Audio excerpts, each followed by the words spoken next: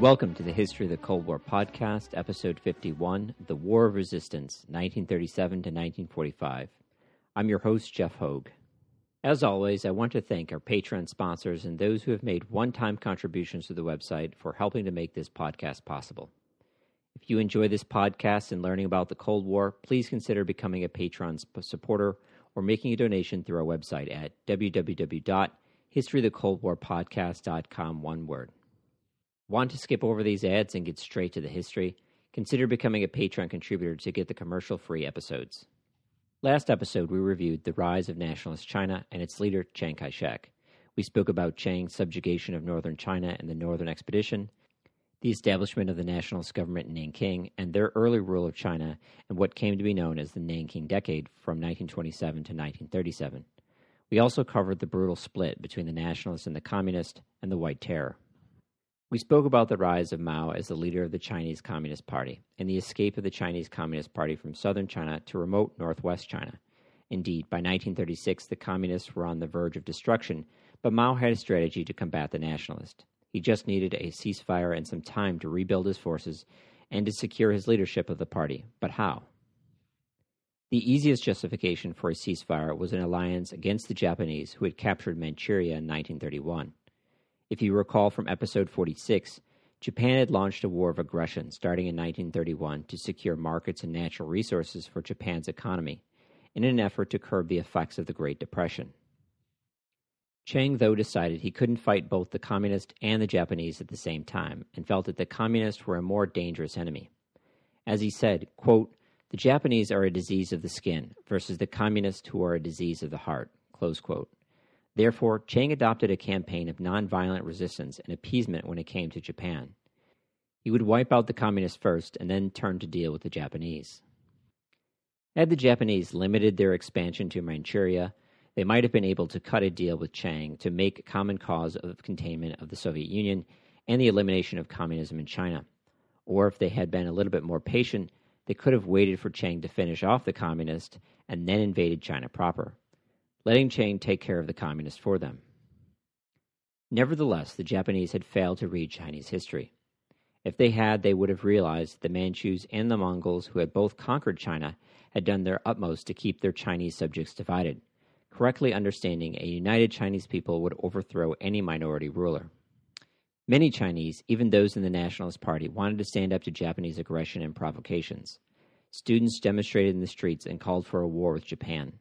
Some 900,000 signed a petition for the nationalists to fight the Japanese. Chinese grew increasingly outraged over the government's tolerance of Japanese actions. Many Chinese called for an end to violence between the Chinese Communist Party and the Kuomintang, and for all Chinese to stand united against Japanese aggression. The Soviets also had an interest in propping up China against Japan. The Anti-Comintern Pact had been a treaty signed by Germany and Japan. In this pact, Japan and Germany vowed to not sign any treaty with the Soviet Union and to consult each other if the Soviet Union attacked either one of them, and to collaborate in the fight against international communism. While Germany also agreed to recognize the Japanese puppet government in Manchuria. Stalin concluded these diplomatic moves were a clear threat to the Soviet Union. Moreover, the Soviet Union faced the distinct danger of a two-front war with both Germany and Japan. Therefore, Stalin called for a creation of a second united front between the nationalists and the communists to stand up to the Japanese. The nationalists were open to negotiations with the Soviets as a counterbalance to the Japanese, but Chiang was intent on wiping out the Chinese communists. Chiang thus traveled to northern China to prepare for the Sixth Encirclement Campaign and the final destruction of the Chinese communists, stopping in Xi'an to conference with his generals. On the morning of December the 12th, just as Chiang had completed his morning exercises in his temple residence a few miles from Xi'an, the sound of gunfire alerted him that something was amiss. Chiang had concluded that the local warlord had betrayed him, and he was right. Together with two of his bodyguards, Chiang climbed out over an outside wall into a moat. But the moat was far deeper than he had anticipated, and he hurt his back to such an extent that he was unable to move for a few moments. Under the morning fog, they crawled to hide in a small cave, but were soon discovered and captured. They threatened to kill Chiang if he did not agree to fight the Japanese, but Chiang refused to agree to anything until he was freed. As a result of his imprisonment, Chiang had a religious experience. He refused food and water and the services of a doctor to look at his back. His only request was for a Bible.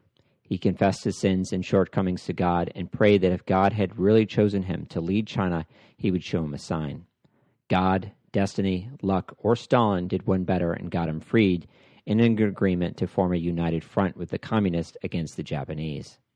After this episode, Chiang devoutly believed that he had been chosen by God to lead China to salvation. Mao and Zhou Enlai wanted to organize a show trial of Chiang and execute him, but Stalin worried that if Chiang was removed from power or killed, a different, more pro-Japanese faction might take charge of the nationalist movement. Moreover, if Chiang was murdered, it would make peace between the nationalists and the communists nearly impossible in the near term. Stalin threw his full support behind Chiang, arguing that what he had done to the Chinese communists was wrong, but Chiang had made progress in unifying China and had been firm in standing up to Japanese aggression.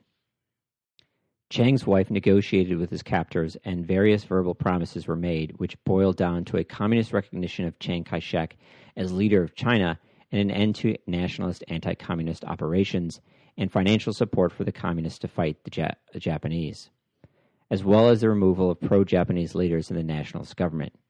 Chiang never forgave the general that had betrayed him, but he never executed him either. Instead, he kept him under house arrest for the rest of his life. Chiang kept his promise and prepared for war with Japan. Many of Chiang's advisors argued against fighting Japan. They knew that China was not ready for a war against Japan. Chiang was not ignorant of this fact. He knew that the weight of the fighting would fall to the nationalists despite communist promises of guerrilla attacks. Nonetheless, Chiang also came to believe that peace was now impossible with Japan. Japan and China had incompatible visions of Asia's future. Chiang feared correctly that Japan wanted to colonize China. He knew further compromise with Japan would only strengthen Japan's position in the coming war. This left two choices: fight or be eliminated. The only question was where and when to start resisting Japanese aggression. It should also be noted that both Chiang and Mao believed that the Soviet Union would join the war against Japan. Stalin had made promises of support, but for geopolitical reasons, Stalin intended to have China fight Japan so he would not have to, preserving his forces for any potential war with Germany. Mao and Chiang had swallowed Stalin's bait and would fight Japan alone.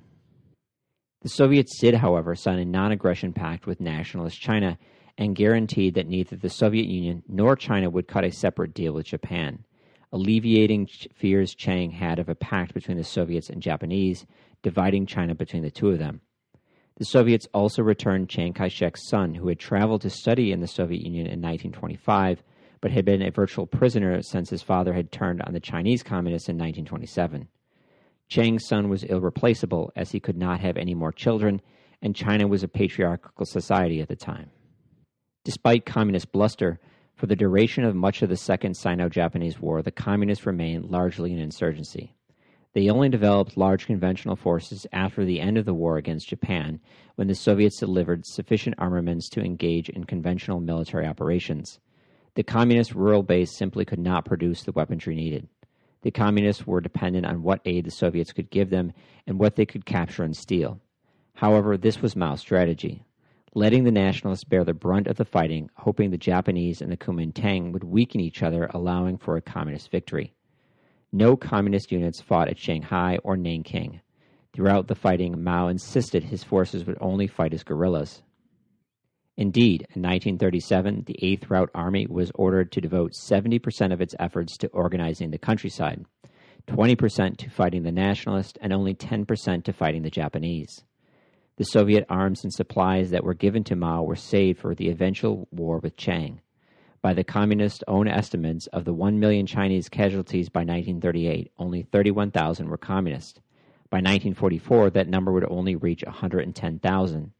Worse still, the Nationalists were subsidizing Communist forces through much of the war. In 1937, the Nationalists provided some 600,000 yuan, which covered 70% of the 8th Route Army's budget 1937 to 1940. Even when Stalin begged Mao to launch an offensive in 1941 against the Japanese, as he feared they might join the Germans in the conquest of the Soviet Union, Mao declined. In July 1937, some 7 months after Chiang's release, fighting broke out amongst the Chinese and the Japanese. These, quote, incidents, as they were termed, were not unusual by the 1930s. Small skirmishes would often break out between Japanese and Chinese troops.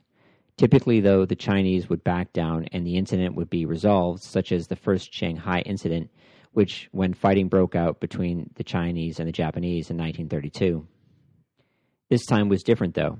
After the Allied victory over China in 1900, the Allied governments won the right to keep small garrisons around Beijing to protect their embassies and citizens.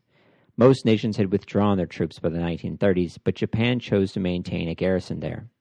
These troops would often march around the city and the surrounding area in a clear affront to Chinese sovereignty. On the night of July the 7th, 1937, while on patrol, the Japanese lost one of their soldiers near the famed Marco Polo Bridge. In an attempt to locate him and suspecting foul play, they demanded to search the positions of the Chinese 29th Army. The Chinese refused, and gunfire broke out between the two sides. The Japanese called in reinforcements and attacked the Chinese positions. By morning, they found the missing soldier who had wandered off to take a pee, but had become disorientated and lost in the dark. This, along with Archduke Ferdinand's limo driver making a wrong turn that led to his assassination, is an example of how random events helped to shape the 20th century. Despite locating the lost soldier whose bathroom break sparked one of the most violent conflicts in human history, the fighting did not cease. The Japanese now demanded the Chinese withdraw their troops from the area. The Chinese began to do so, but in the confusion, the Japanese shelled the area, killing more Chinese. This time, though, Chiang did not de-escalate the situation, nor did he back down, coming to the conclusion, if you give the Japanese an inch, they will want a foot. The fact that the war had started on the 7th day of the 7th month of the 7th year was an omen in superstitious China, as the number 7 was said to represent fire, bitterness, burning, war, blood, and the color red. The Japanese got the message and were angered by such a Chinese affront. They sent in 3 divisions in July, followed by 2 more in August, as fighting around Beijing spread to Shanghai. On July the 28th, they began a general offensive across China over an area equivalent to the eastern seaboard of the United States. Japanese troops captured Beijing and Tianjin 2 days later. The Japanese did not anticipate that they had entered a total war with China. They assumed it was akin to the incidences between Japan and China in the past, and that the issue would be solved in a month. The Japanese imperial staff believed that with 3 divisions they could destroy the Nationalist army over the course of the summer. These optimistic predictions reflected Japan's modern experience with war. In the First Sino Japanese War, they had defeated the Chinese in a matter of months. The Boxer Rebellion had been a year war, as had the Russo-Japanese War. In World War I, the Japanese conquest of Qingdao and the islands in the Pacific had been over in a few months. In 1931, when Japan gobbled up Manchuria, in a few months they faced very little opposition. Indeed, Japan had not yet fought a modern total war like the Europeans had experienced in the First World War. Yet they underestimated the Nationalist army and the resolve of Chiang. Japan's opponents in 1895, 1900, and 1905 had been internally divided like the Qing and the Romanov. Germany in 1914 was half a world away, distracted with events closer to home. China was politically divided and had its problems, but was a far stronger opponent in 1937 versus 1895. Moreover, Japan's aims in those wars were much clearer, smaller, and realistic. China was also a very different nation in 1895 versus 1937. The Chinese intelligentsia were no longer the old mandarins of the Qing imperial court, but were educated in Europe and America. They had as much of an understanding of modern war as Japan. Moreover, China had a more literate people and had developed a mass media that was written in an accessible vernacular versus classical Chinese. This, coupled with the growth of roads and railroads, had helped to build a sense of nation throughout China as it had in Europe and America in the 19th century. Every act of Japanese brutality was now reported in the media and spread quickly, even to the illiterate, as people traveled throughout China. Moreover, because of Japan's past experiences, Japan's army stressed willpower over technological development to deliver quick victories. Logistical issues such as providing rations, transport, and protection for merchant ships or the ability to garrison large armies received very little attention. As a result of this, Japan's armies lived off the land, unlike the Japanese army in 1895, looting farms and robbing the civilian population. The Japanese also turned to drug trafficking with the growth of the import of opium to try and pay for their operations in China. Over the course of 1937, Japan doubled the number of divisions in China, deploying 600,000 additional men into China and 20 divisions plus another 2 divisions in Korea, bringing the total number of troops in mainland Asia to 950,000 men. Meanwhile, they saw Japanese casualties spike to 100,000 by the end of 1937. Despite the Japanese capture of Beijing and Tianjin, the main advance of the Japanese army was directed south to Shanghai. Chiang chose to make a serious stand here versus Beijing or Tianjin, as Shanghai was more valuable to the nationalist economy and as a port to foreign aid from Russia. Moreover, Shanghai had the largest concentration of businesses in China and was a large source of tax revenue. Furthermore, his troops there outnumbered the Japanese. He had the chance of wiping out the local Japanese garrison before Japanese reinforcements arrived. Fighting there might disrupt Western trade, as the Europeans and Americans had concessions in the city. If Japan threatened Western interests in the city, it could bring one of them in as an ally. Chiang knew all of this was a long shot, but given his options, Shanghai was the best place for him to make a serious stand. From August the 13th until November the 12th, fighting raged in Shanghai. The campaign was amongst the largest of the war. The Japanese used poison gas on at least 13 occasions, and even though they signed the 1899 and 1907 Hague Conventions, which banned its use. Indeed, the Japanese also turned to other exotic and terrible weapons, such as biological weapons with the notorious Unit 731. By 1938, Japan had used chemical weapons some 39 times and had tried to spread anthrax, the plague, typhoid, and cholera amongst the Chinese people. As the belligerents in World War I had discovered, though, using poison gas was difficult, and you could kill your own people by accident if not deployed properly. So Japan used chemical weapons far less after 1938. Its use, though, appalled Chinese and Western public opinion, fueling Chinese hatred and furthering Japan's diplomatic isolation. By the time Shanghai fell, some 9,115 Japanese soldiers had died, and 31,257 had been wounded. Chiang's forces suffered 187,200 casualties, including 70% of his young officers. After the fall of Shanghai, provincial capitals began to fall like dominoes to the Japanese. These provincial capitals were important as they represented the road and rail hubs of the country as the Japanese moved up the Yangtze to attack Nanking, the nationalist capital, on December the 1st, occupying the city December the 13th. On the road from Shanghai to Nanking, Japanese troops were ordered to treat all Chinese civilians as belligerents and to kill them and destroy their homes.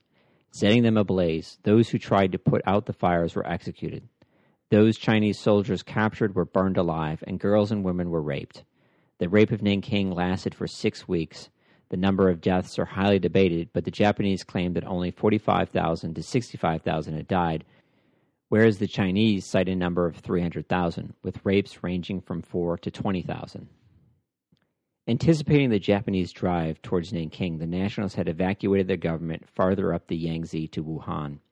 Many, such as Wang Jingvi and other leading intellectuals, called on Chiang to sue for peace and to recognize the Japanese conquest of Manchuria via diplomatically recognizing the Japanese puppet government of Manchukuo.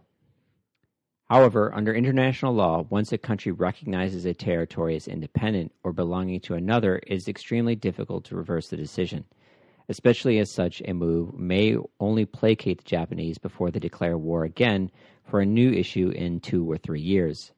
Chiang believed that Japan's ultimate goal was not to secure its sphere of influence in Manchuria, but to conquer all of China, making the Chinese their slaves. Therefore, he had to fight, despite the weaknesses of his armies, versus the Japanese. The brutality with which the Japanese also attempted to conquer China also made peace more difficult and embittered the Chinese population to their rule. They had sought to intimidate the Chinese, but had only made them more nationalistic, driving many into the arms of the communists. It also ruined relations with the Western powers, isolating Japan diplomatically and garnering support for China's war of resistance. Many other Chinese elites wanted to sue for peace as well, but thought Japan's demands went too far and hence continued their support of the Nationalists.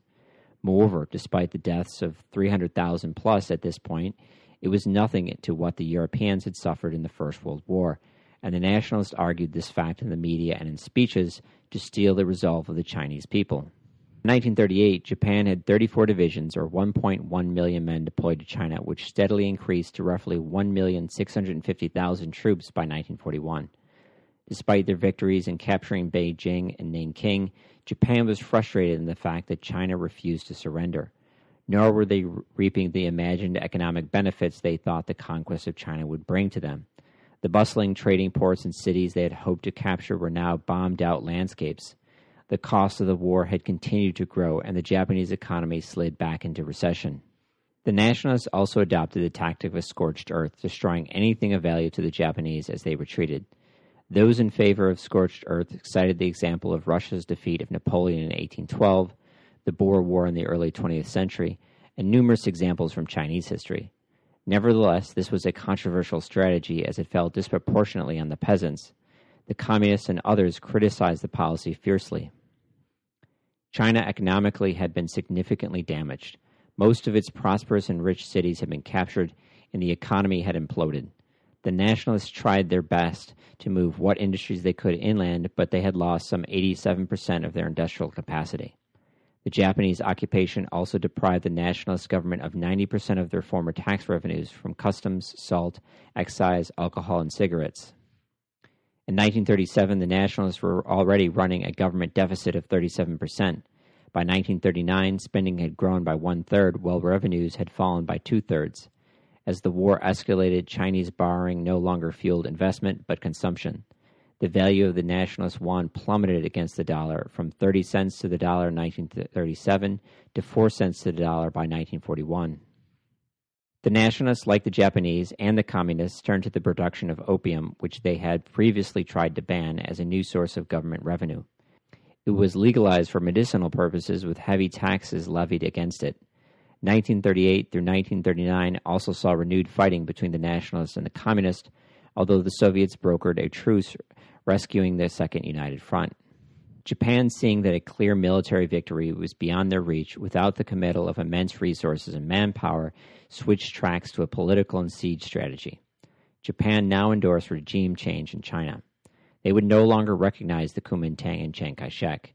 Instead, they sought to establish puppet regimes throughout China. Japan wanted to pursue a policy very much akin to the British conquest of India. The Japanese imagined a China with some areas under direct Japanese rule and other areas under the rule of puppet rulers and regimes loyal to Tokyo.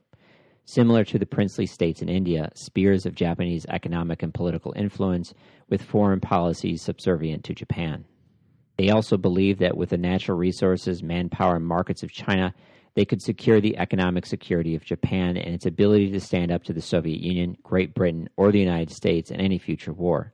Japan would no longer be at an economic or manpower disadvantage versus these other great powers. Chinese strategy at this point was to fight a protracted war of attrition, hoping to tempt the Japanese further inland away from their bases of supply and away from the rail hubs, which they were dependent on for goods. This would also result in the Japanese need to garrison large areas which guerrilla forces could more effectively attack. While China could not defeat Japan militarily, they could deny Japan the political victory she so desperately sought. After the fall of Shanghai and Nanking, Wuhan became the focus of the nationalist strategy. Forces were deployed there and the outer approaches were fortified. The Japanese General Staff instructed Japanese commanders to halt their advance as they didn't want to expand operations to central China. Theater commanders, though, said they needed to pursue nationalist forces and chase Chinese forces further into China. Ultimately, overstretched, they were defeated outside of Wuhan. These minor victories could not have come at a better time for the nationalists. These small wins gave a morale boost to the nationalists and made the situation look less helpless. The nationalists followed up with a counterattack on the Japanese. The counterattack failed because of poor Chinese coordination, but it surprised the Japanese as they had assumed the Chinese were on their last legs. This provoked the Japanese General Staff to abandon their hesitation about expanding operations in central China. They subsequently deployed additional troops to bring up the total number of troops to 400,000 in central China. The new Japanese plan called for a battle of annihilation. That summer, the Japanese General Staff planned to take and occupy Wuhan to finally crush Chinese resistance. Some 400,000 Japanese troops were deployed in two armies massed for the attack on Wuhan. They faced an army of 800,000 Chinese troops. The Japanese army advanced from 4 directions, while the Japanese navy sailed up the Yangtze. They would encircle and destroy the Kuomintang army, as Hannibal had done to the Romans at the Battle of Cannae. The Chinese, though, would not fight a decisive engagement and would retreat any time the Japanese threatened encirclement. Nevertheless, tens of thousands of Chinese died fighting the Japanese, including 9 generals. In a controversial and desperate move to halt the Japanese advance, Chiang ordered the destruction of the dikes on the Yellow River in an attempt to slow the Japanese and destroy the major rail junction in the area. The subsequent flood destroyed an estimated 70,000 square kilometers of prime farmland and led to the deaths of an estimated 900,000 Chinese, creating an additional 3.9 million refugees. In one act, Chiang killed more Chinese than the Japanese had, despite all their atrocities up to that point. The Soviets also took some pressure off the Chinese, as the Soviets and the Japanese fought a pitched battle at Chokuncho. Like between Japan and China, the Soviets and Japanese had fought a number of border skirmishes since 1931. The Soviets accused the Japanese of encroaching on their territory and deployed 21,000 troops against 3,000 Japanese at a place 70 miles south of Vladivostok. After a month of fighting, the Japanese withdrew and a ceasefire was signed. Nevertheless, the Japanese had to redeploy troops from China to the border with Russia. Neither the flood nor the Soviet moves on the border prevented the fall of Wuhan, though. By this time, the excitement of the first Chinese victories had worn off. Mao called for a war of attrition against Japan. He warned to those Chinese who had cheered and welcomed war against Japan that it would not be a short or easy victory. Moreover, to those who had questioned Chinese victory, he explained that only through a war of attrition and national liberation could China defeat Japan. The conquest of Wuhan, though, did not elevate Japan's strategic position in China. They were no closer to victory after they had taken Wuhan than before. The Chinese nationalists just retreated deeper into China and relocated their capital to Chongqing. The Japanese subsequently decided to wait the Chinese out and siege the rest of China with a bombing campaign. China was divided into zones of occupation. Japanese forces would only launch offensive operations in central China to the extent necessary.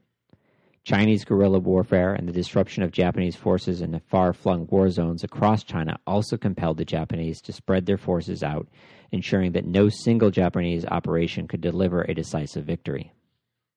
This strategy switch of sieging China's remaining cities may seem odd in retrospect, but from the Japanese perspective of the period, it did have some merit. There was some hope that after these crushing defeats, China would come to its senses and come to the negotiating table. The nationalist government, despite its accomplishments, wasn't universally popular. Chinese regional differences were strong and regional loyalties were powerful. Japan hoped the remaining regions would abandon their support for the nationalist government. Foreign intervention to save the Chinese was also unlikely. In September 1938, Britain and France were embroiled in the Munich crisis. They were weak-willed with Germany's territorial claims in Central Europe, their own backyard. It was unlikely that they would pressure Japan over its actions in China half a world away. They had already virtually accepted Japan's conquest of Manchuria when they refused to act in a concrete way after Japan walked out of the League of Nations. Moreover, Japan had carefully avoided interfering with Europe's interests in China, especially Western control of China's customs services, which controlled 50% of nationalist revenue, crucial to China's debt, which was held mostly by Western states. The Soviet Union, on the other hand, had provided substantial support to nationalist China, but had not become directly involved in the conflict. More importantly, Wang Jingvi became a major advocate for peace in 1938. Despite their personal differences, Chiang was shocked to this core by Wang's decision. If you recall from last episode, Wang and Chiang had a long and troubled history, but resolved their differences in 1931 when Japan invaded Manchuria. Wang had become premier of nationalist China and had his own cult of personality. He had voted for China to go to war with Japan, but had voiced concerns. He was a fierce critic of Chiang's scorched earth tactics. He argued that war with Japan would cause massive destruction, and in the end would only really benefit the communists. In August 1937, he joined the Low-Key Club, which held talks with Japan and Hong Kong in reference to ending the war. Wang had also assumed, given the nationalist defeats, that more leading political figures and generals would flock to the peace movement, securing his leadership of a new Chinese nation. This is producer Dave, and first off, I want to thank all our Patreon, PayPal, and Venmo contributors who help make this show possible. Your help enabled us to buy books, web hosting, recording equipment, and more. And I wanted to make a special thank you this episode to Van and Gale, who kindly donated an acoustic audio equalizer. In addition, I wanted to recognize John Logan for kindly sharing the show consistently on social media. Thanks for getting the word out, John.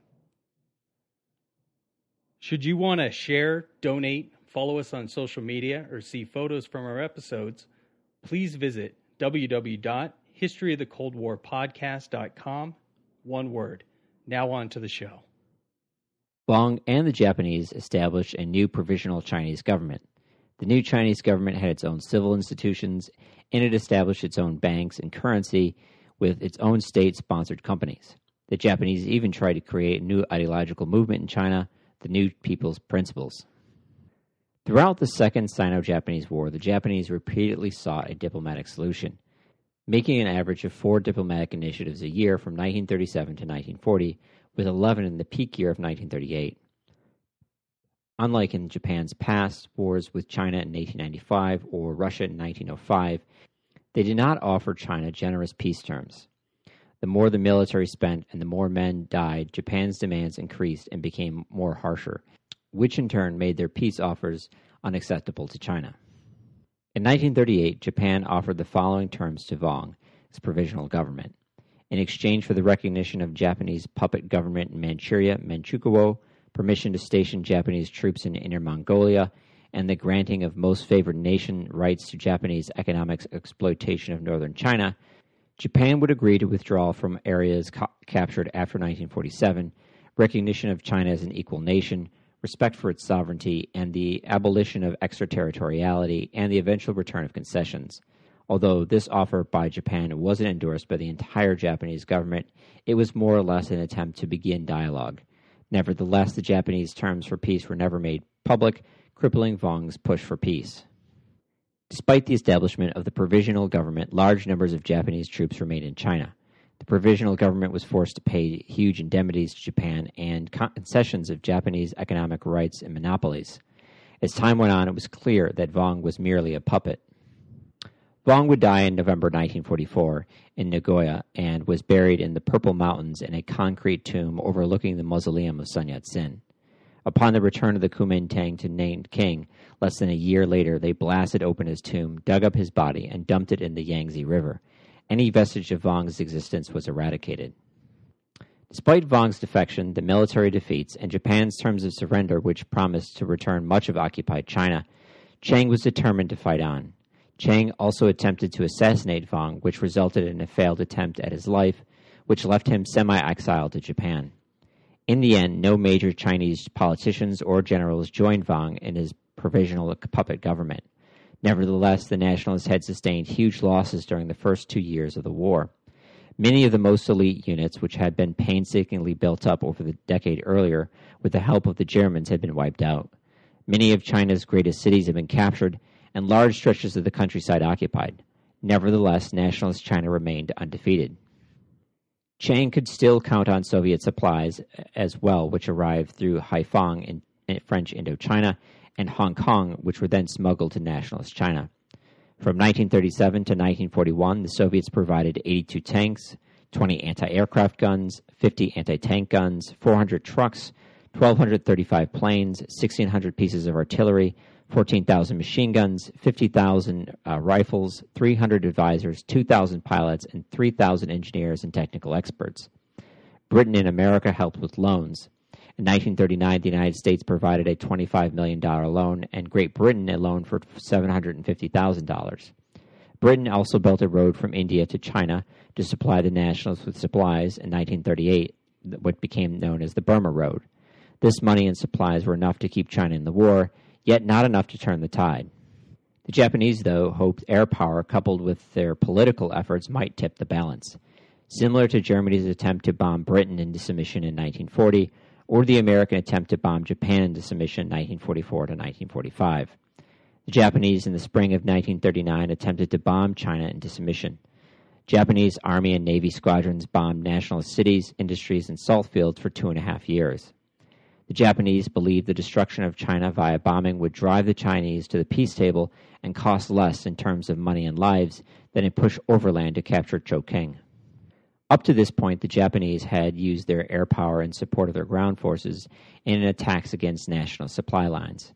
Now the main bombing effort would focus on bombing of cities and civilians, especially Chongqing and the new nationalist capital. Only in the summer of 1940 did Japan really become technologically capable of real terror bombing campaigns. With the introduction of the new A-6M Mitsubishi Zero and the Mitsubishi G-4M long-range Betty bomber, these two aircraft were state-of-the-art at the time and even superior to most Western aircraft at the time. The Betty bomber gave Japan the ability to carry out long-range sustained attacks against civilian population centers. Moreover, before the Zero, no Japanese fighter had the range to protect Japanese bombers on bombing runs to Chongqing. The Zero was indeed considered one of the best all-around fighters of World War II until 1943. According to Japanese records, some 27,000 bombs or 2,957 tons of explosives were dropped on Chongqing, destroying roughly 20% of the city. Japanese losses amounted to 107 aircraft and 89 crew. Most of these losses were not the result of being shot down, but pilot error, equipment failure, and bad weather. The Nationalists did their best to defend Chongqing and other key cities. Anti-aircraft guns were required, the population was dispersed, and the Soviets supplied 160 fighters to protect Chongqing. Early warning systems were also put in place, dependent on observation towers, intelligence outposts, and ground and radio communications. In Chongqing, over 1,000 air raid shelters were dug each year from 1939 on. By 1944, 500,000 people could be accommodated in them. In the end, the Japanese bombing campaign caused serious damage but failed to drive the Chinese to the peace table. Despite the Japanese bombing campaign, the Chinese launched a counterattack against the Japanese to retake Wuhan in the winter of 1939-1940. Militarily, the Chinese sought to isolate and destroy a large number of Japanese troops and liberate a substantial amount of territory. Politically, the offensive was coming on the heels of the Vong defection and was meant to serve as a clear demonstration of the nationalist determination to continue the war. Initially, the attack took the Japanese off guard and scored some immediate successes. The Japanese were shocked as they had never seen the Chinese launch an operation on that scale before. Despite this, though, the offensive ended up having no long-term effects. Many nationalist troops performed poorly. They stopped their attack after only 3 days and failed to isolate the Japanese forces in Wuhan. The Japanese countered this by a surprise attack on the Hanoi-Kunming Railway, which was a major supply junction for the Nationalists. Chiang ordered 19 divisions south to hold the railhead, including the 200th Division, China's only mechanized division. The battle raged for weeks, but in the end was a Nationalist victory. The winter offensive in the end had been a bold attempt to regain the initiative from the Japanese. It came after 2/3 of its troops had been retrained and re-equipped. After the attack failed, the prospects of another major nationalist offensive seemed dim. Shortages were now being felt everywhere, and Japanese bombing was damaging much of China's small industrial base. Rebuilding nationalist armies had also become a challenge, as many of their German and Soviet-trained officers had died, and the pool of volunteers had dried up. Many of those who did want to fight were joining the communist guerrillas versus the nationalists. Recruitment now required extreme coercion. Importing weapons and ammunition had become impossible as Japan captured China's largest port cities and conducted a blockade of the coastline. In the summer of 1940, Britain, barely hanging on against the Germans, closed the nationalist China's last source of supplies, the Burma Road, for fear of antagonizing the Japanese. The Soviets as well, having signed an armistice with Japan, had limited their support to the Chinese. The Nationalists by the summer of 1940 had few options left other than to hold on and hope for better diplomatic weather. Despite the fragility of China's position, Japan was still no closer to victory, and its economy was also suffering as a result of the war. Rationing had been introduced in Japan, and Japan had failed to capture China's agricultural lands. Indeed, the lands they had captured, like Shanghai and Nanking, were dependent on food imports. Moreover, the occupation of China with its insurgency was an expensive burden on the Japanese economy, costing money and lives. Simply speaking, Japan lacked the manpower to successfully occupy China. The conquest of China was supposed to address Japan's needs for resources, but they had only exacerbated these needs. Japan at this point had two options when it came to China: a troop surge and drive to Chongqing, destroying the nationalists once and for all, or coming to terms with Chiang and withdrawing. Tokyo decided to split the difference and launched a temporary surge and then began a drawdown of forces to 500,000 troops, as these troops would be needed to conquer Southeast Asia in the coming war against the Allies. On May 1, 1941, 3 Japanese divisions invaded Hubei, seeking out the destruction of the Chinese 31st Army Group. The Japanese inflicted heavy casualties on the Chinese, capturing stores of supplies and weapons. Nevertheless, debate broke out as to if they should hold the captured city of Yinqing or return to Wuhan. It was decided to destroy the Nationalist arms and supplies and return to Wuhan. Nevertheless, the General Staff later changed their minds and ordered the army to retake Wenchang. After this, Japan launched another failed attempt at bombing the Nationalists to the negotiating table. The Japanese also launched a vicious counterinsurgency campaign. This was indirectly aided by the Communist Chinese, who also eliminated nationalist guerrilla groups that they encountered in their regions. In 1940, the 4th Route Army destroyed the largest nationalist guerrilla army, and the Nationalists retaliated by trying to push the 4th Route Army into Japanese-occupied territory.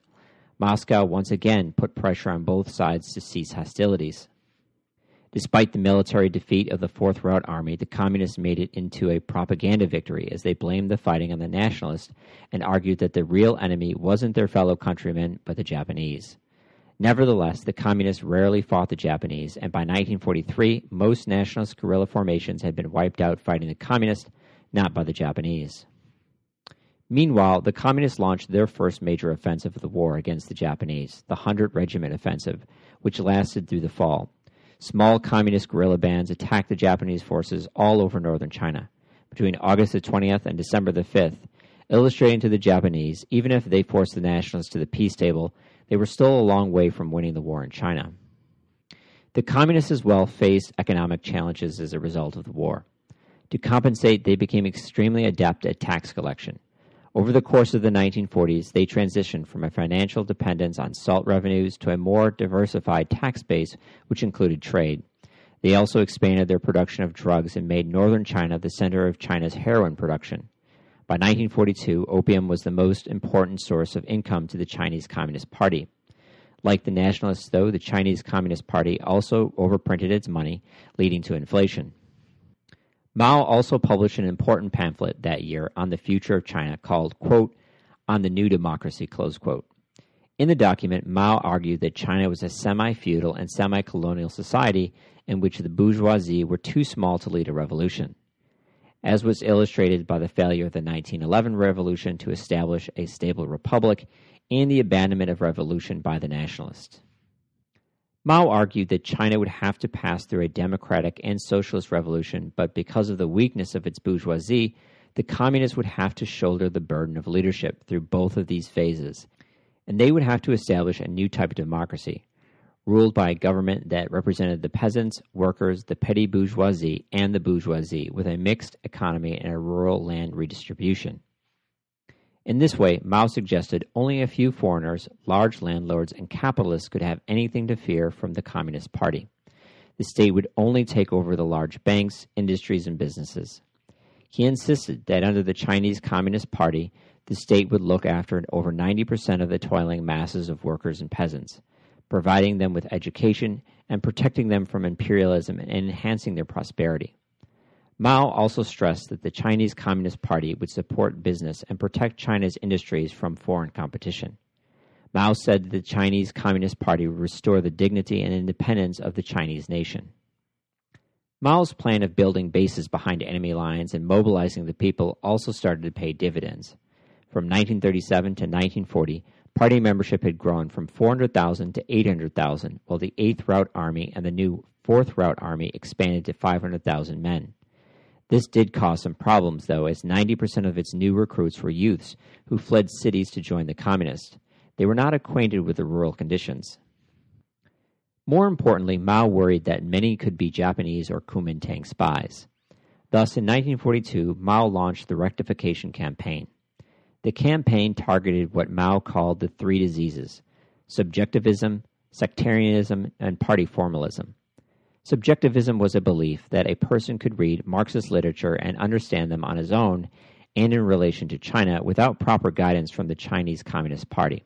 akin to how the Catholic Church believes that a person can't be a good Christian by just reading the Bible. They need the guidance of the Catholic Church to fully understand the Scripture. Sectarianism meant the protection of one's own faction and ignoring orders from a higher authority. Regionalism had been a serious divider in Chinese history and had caused China many defeats in the past. The Communists strove towards unity and group cohesion above all else. Party formalism was the habit of party officials writing long diatribes filled with empty cliches and generalizations, but which said nothing. The antidote to this poison was the collective study of 22 documents, 5 of which were written by Mao himself. The study of the 22 documents and self-criticism were designed to forge an individual link with the transcendental revolutionary truth, including a correct understanding of the history of the Chinese Communist Party and its importance in the history and future of China and the Chinese people. Only the Chinese Communist Party could be the agency of China's redemption, a cause for which it had battled warlords, imperialists, and the Kuomintang, who had begun as their revolutionary brothers under Sun Yat-sen, but had abandoned Sun's vision after they had become to power and now served the interests of the rich, warlords, capitalists, and imperialists. Rectification began at the top of the party and over the next 2 years moved down the ranks. Participants were required to keep diaries and produce self-criticisms. Party members reflected on where, when, and how, and with whom they had fallen into error, not just in their behavior, but also in their thinking. Because self-criticisms were preserved in the personnel files of each party member for the rest of their lives, the party could choose to punish them for something they had confessed at any time, an excellent way to ensure discipline and subordination to Mao and the party. Mao used the rectification campaign to consolidate his rule of the party. He compelled his critics and political opponents to submit self-criticism and acknowledge in public their acceptance of Mao's views. Most in the end did not put up much of a fight. By 1943, though, the campaign started to spin out of control. The Central Committee issued a directive that a large Japanese and nationalist spy network was operating in Yan'an. Innocent people were tortured and executed before Mao reined in the campaign after apologizing for the excesses of the campaign on 3 different occasions. Nevertheless, by 1943, he was the undisputed leader of the party, towering over any other figures in the party. He not only reorganized the Chinese Communist Party through a distinct revolutionary strategy, but it had articulated a new understanding of China's past, present, and future. Mao embraced a Western chronological vision of history, which marked time according to the Communist Party, which was destined to bring China to a more prosperous and confident future. Mao also criticized Chiang's approach to the war against Japan. He condemned Chiang's use of scorched earth. He also argued against the nationalists' failed attempts of holding the cities. He argued that China should retreat and fight in the countryside. While Mao gained in power, Chiang fought just to survive. Nevertheless, circumstances in China changed once again as a result of outside forces. Chiang's gamble to wait out the storm of Japanese bombing for better diplomatic weather finally paid off. Japan decided to declare war on Great Britain, the United States, and Holland in hopes of an easy victory and new sources of raw material to feed their industries and support their war in China. The war did not go well for the Allies in the beginning. Indochina, Malaya, Singapore, Hong Kong, Guam, the Philippines, and the Dutch East Indies quickly fell to the Japanese. India and the Burma Road was the key source of supplies for China, and Chiang had to help in any way he could to keep the road open. The Indian independence movement was threatening British control of the subcontinent, and if India fell to the Japanese, China would be totally isolated. Chiang immediately traveled to New Delhi. When he arrived, he faced a delicate situation. Britain was China's new ally, but anger towards Britain was widespread across India, and many sympathized with Japan. The Axis powers were openly courting the Indian National Congress, as talks between the British and Indians had broken down yet again. Chiang was by nature sympathetic to India's independence movement, but he needed Britain's help if China was going to hold on against the Japanese. He urged the British to grant India dominion status like Canada or Australia.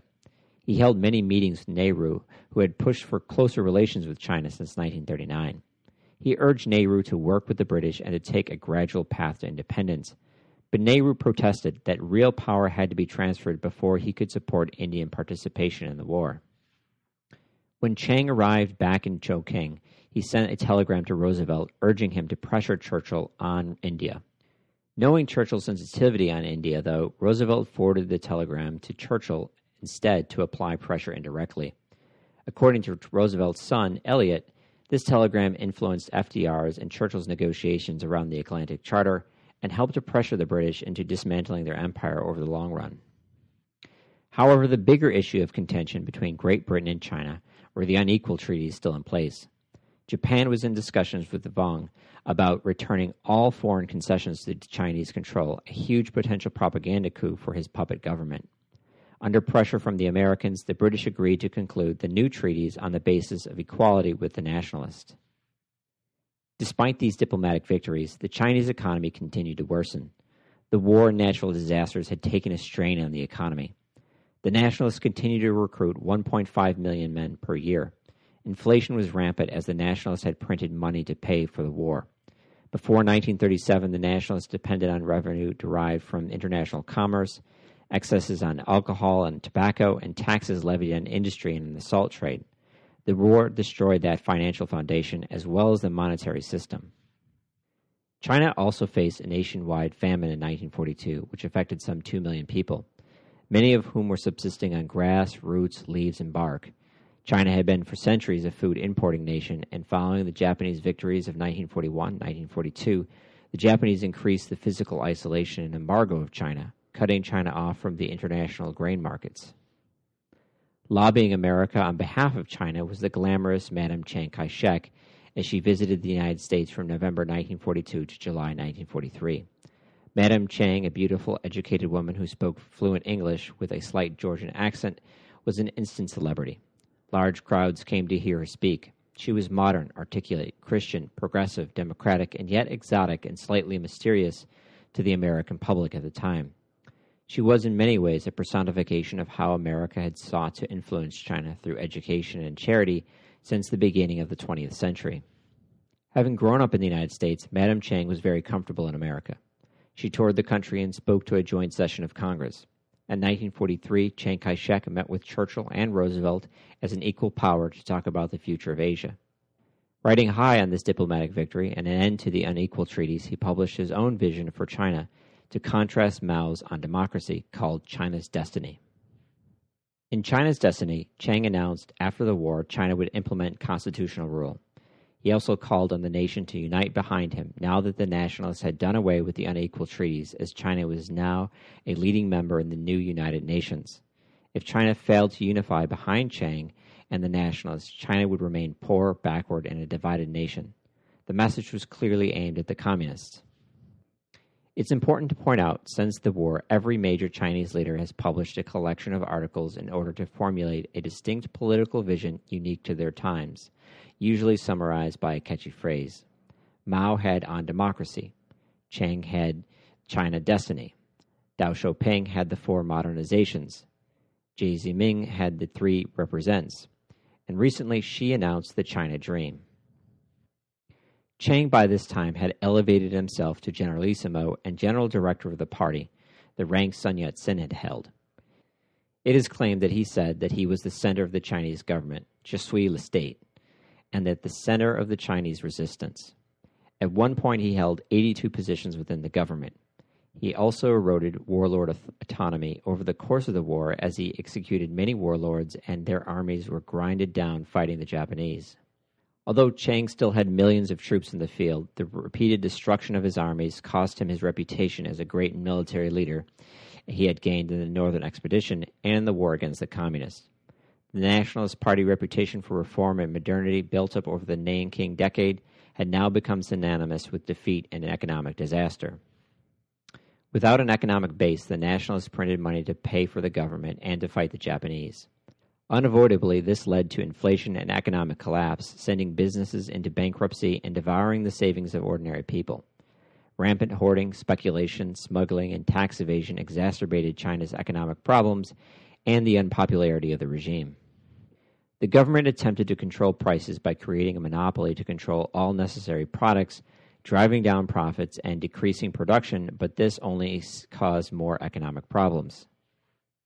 By 1943, national soldiers and civil servants were living on 6 and 7% of what they had made in real terms back in 1937. Labor unrest grew, and inflation became a major political liability for the Nationalists. As loyalty became a scarce commodity amongst his army and civil servants, Chiang turned to fear and violence to maintain control and order. By this time as well, most of the Nationalist guerrilla forces had been wiped out, fighting both the Japanese and the Communists. As such, negotiations between the Nationalists and the Communists had broken down, and the Nationalists had ended their support for the Communists. The United Front limped along in name only. This uneasy stalemate continued until 1944, when the Americans facilitated new talks between the two parties. If 1943 was the high water mark for Chiang and the Nationalists, 1944 was a disaster for Nationalist China. When we think 1944 and World War II, it's often categorized as the second-to-last stage of the war. In Europe, Rome was finally captured, and the Allies pushed into northern Italy. In France, the Allies landed in Normandy and liberated Paris and the Low Countries. In the east, the Soviets launched a massive counterattack, driving the Germans out of Russia and into Poland and Eastern Europe. In the Pacific, the Americans retook the Philippines and broke the back of the Japanese Navy at the Battle of Leyte Gulf. We don't often think or remember the failures and setbacks of the period. Operation Market Garden, the Battle of the Bulge, the failure of the Warsaw Uprising. In the Pacific, the Chinese faced the Japanese Operation Ichiko. The objective of the operation was to neutralize the airfields of the 20th Bomber Command at Chin-go. Starting in 1944, the Americans started using these bases for strategically bombing Japan. This was before the capture of Saipan, and these were the only bases capable of staging bombing raids with the new American B-29. The secondary objective was to create a land corridor between Japanese industries in Manchuria and Japan and its resources in Southeast Asia. The defeat of the Japanese fleet and the American submarine offensive was making it difficult for Japan to transport resources, troops, and supplies throughout her empire. The new corridor would give them an overland route, avoiding the American Navy. Once this route was in place, Japan could begin to rebuild her forces, and by 1946 they could launch a counteroffensive to retake the Philippines. Finally, the Japanese hoped with enough momentum they could take Chongqing, defeat the Nationalists, and potentially even bring the Allies to the peace table.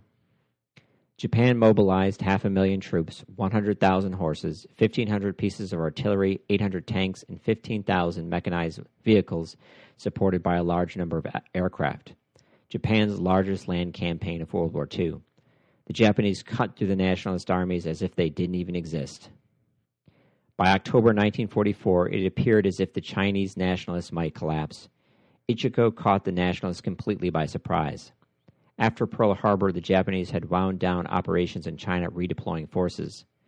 The Chinese, heavily damaged from their fighting with Japan 1937 through 1940, were short of everything, especially food. Chiang had ordered his regional commanders to become self-sufficient in supplying their troops, as they would be incapable of launching a counteroffensive any time in the near future. He urged them to raise their own livestock and grow their own grain. Chiang's generals did this and more. They began smuggling their own goods to and from Japanese-controlled areas. They managed their own businesses and even operated their own mines and industries. They also deliberately kept their units under strength so that they could claim payment for many more soldiers than they actually had and pocket the money. It was understandable that the Kuomintang become entrepreneurial, but abuse was inevitable, and it sapped the martial spirit of the army. When you ask soldiers to become part-time businessmen and farmers, it muddles discipline and the objective of the army, which should be the defense of the nation, not the creation of wealth. The army even began to collect the land tax, but forced by inflation switched to collecting it in grain rather than money. Only households with money were able to pay the tax, but inevitably they passed the cost onto their tenants and the powerless, who came to resent the Nationalists and their army. The army slowly decayed over 4 years of inactivity into a poorly disciplined mob, hated by the Chinese peasants, whose food they confiscated. Unsurprisingly, they crumbled in the face of Japanese tanks, planes, and well-equipped and motivated Japanese soldiers. Chiang's best units, those trained and supplied by the Americans, were away in Burma, fighting the Japanese to reopen the Burma Road to China. Compounding this, Chiang's forces had no air cover. General Chennault's 14th Air Force had divided its forces between protecting the airfields of the 20th Bomber Command and assisting General Stilwell in Burma. The Ichigo offensive also helped his political opponents, the Communists. The operation siphoned off Japanese troops from northern China to launch the offensive, allowing Communists to pour into areas vacated by the Japanese. Mao abandoned his policy of 3% of forces per the population, and over the next year his army doubled in size to 1 million men and 1.2 million party members. His forces focused on attacking or winning over puppet forces, local militias, and bandit gangs. He did not at this point want to resume fighting the Nationalists, nor did he want to take on superior Japanese units. The change in the military balance of power had serious political repercussions as it allowed the Communists to mount a political offensive against the Kuomintang. The Communists criticized the Nationalists for the war going badly and called for a joint government and said that the new government should have authority over the military, a request Chiang would never accept. The Communist historian Gu Moru also wrote a damaging piece in which he compared the fall of nationalist China with the fall of the Ming dynasty in 1644. The last Ming emperor sided with the rich and was corrupt, losing the confidence of his people and losing the nation to the Manchu.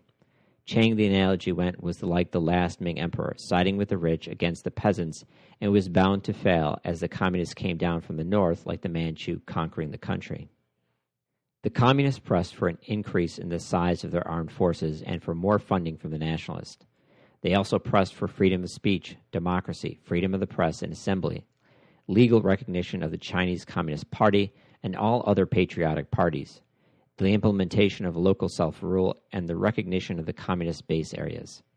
The nationalists, in response, offered to establish a constitutional government a year after the war ended.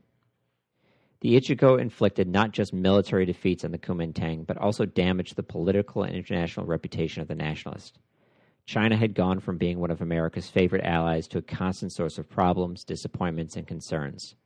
General Stilwell exacerbated these difficulties between China and the United States. He was a difficult man to work with and held everyone in contempt except General Marshall. Personality clashes, politics, and racism all played a role in the Stilwell affair. He referred to General Chiang as Peanut, General Wevell as a tired and beat-down man. He thought General Alexander was stuck-up and Mountbatten a spoiled prince playing at war. He also hated his American colleagues, both General Chennault and General Wiedermeyer. In his view, the Burma Road was the most critical aspect of the war in China, leaving the rest of China relatively weak with little American support. The nationalists, meanwhile, faced Japanese forces 6 times larger than those by the Allies in Burma. As the Japanese advanced, demoralization, panic, protest, and paralysis set in amongst the nationalists as streams of refugees filled the roads fleeing the Japanese advance. The grain ration to civil servants had to be cut, and instead they were paid in cash. But there was no food for them to buy. The New York Times predicted the collapse of the nationalists any day. Rumors of a coup against Chiang swirled through Chongqing. A group of southern Chinese generals approached the Americans about breaking away from the nationalists and forming their own nation. Even Chiang's own son, Sun Qi, was making plans to overthrow his father. President Roosevelt wrote to Chiang, asking him to pass command over to Stilwell. Chiang was shocked because of the implied insult, as such a move would make nationalist China a virtual colony of the United States. Beyond that, he had very little faith in General Stilwell. Marshall urged Roosevelt to insist on Stilwell taking command, but Roosevelt changed course. 1944 was an election year for an unprecedented 4th term. Gallup predicted a close race with Dewey, the governor of New York. FDR didn't want an American holding the bag for a defeat in China, which would inevitably reflect on his administration and would be a boon to the Republicans. It would be much better for Chiang to own any defeat in China. Therefore, Roosevelt reversed course on Stilwell and had him replaced. FDR also manipulated the press to create a new narrative around China. The U.S. press during the war was censored, so very few Americans were aware of the disaster unfolding in China. The New York Times declared that Stilwell was recalled because of Chiang's anti-democratic regime, which was not committed to fighting the Japanese and had become increasingly unpopular amongst its own people as a result of secret police, concentration camps, and the stifling of the free press. It's ironic and hypocritical that the U.S. would make such accusations against China, as the U.S. during the war had censored its press, placed Japanese Americans into internment camps, and expanded the powers of the FBI, which was illegally wiretapping Americans with the knowledge and approval of the Roosevelt administration.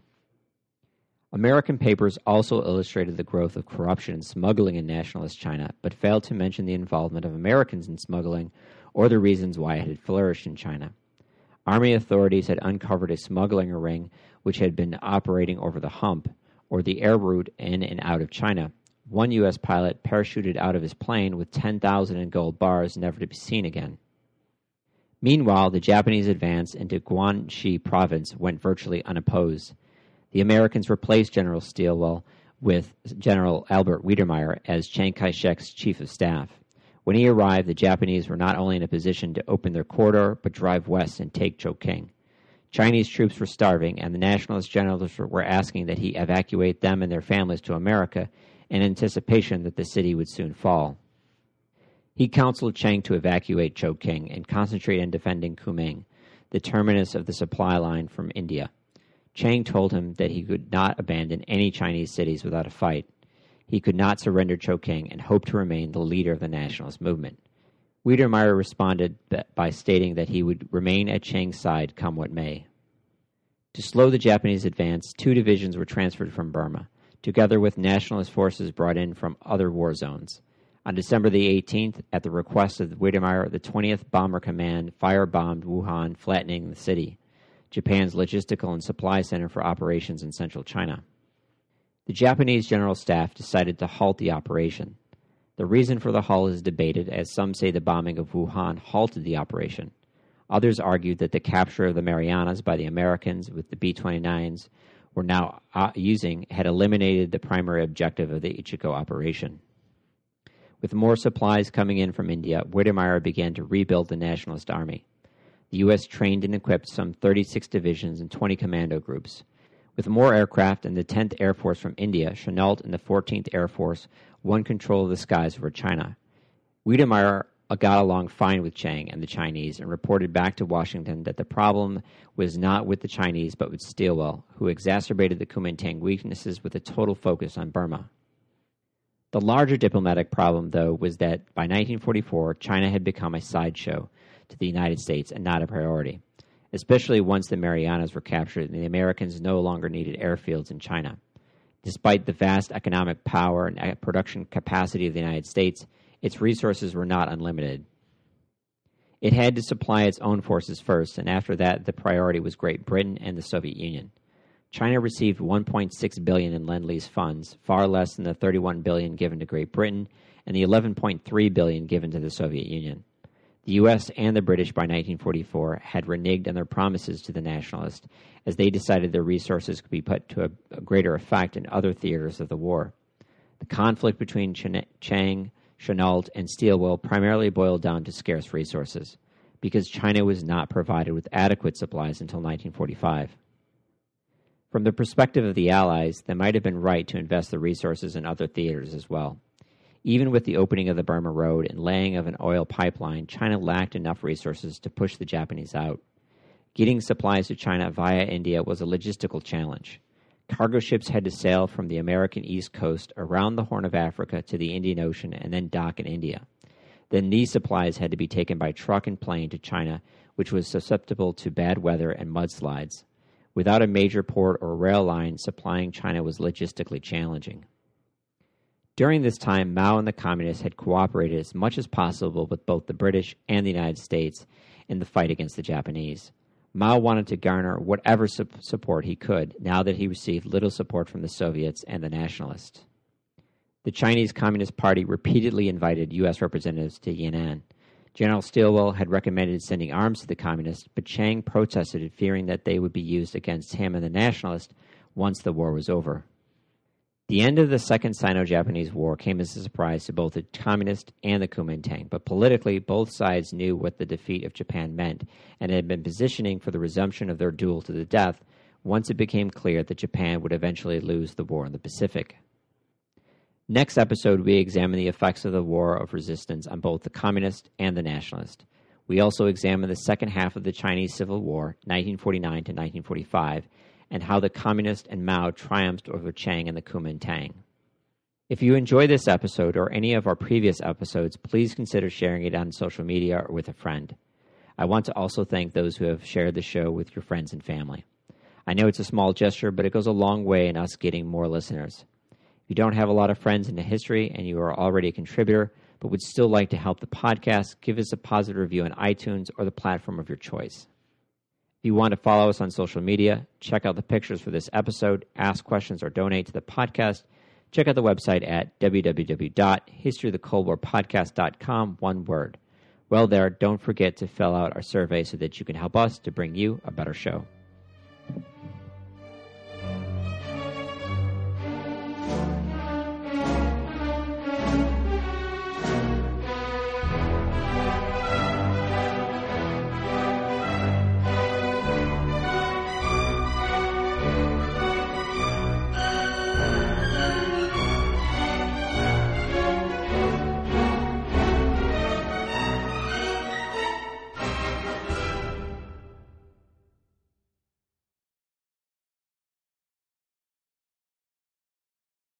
At Planet Fitness, you can get down with your judgment-free self. Join for only $1 down, $10 a month, no commitment. Now through January 15th, Planet Fitness has cardio, weights, and locker rooms that sparkle like a glass of New Year's champagne. Only $1 down, $10 a month, no commitment. Now through January 15th. Join in club or online at planetfitness.com. Planet Fitness, the judgment-free zone.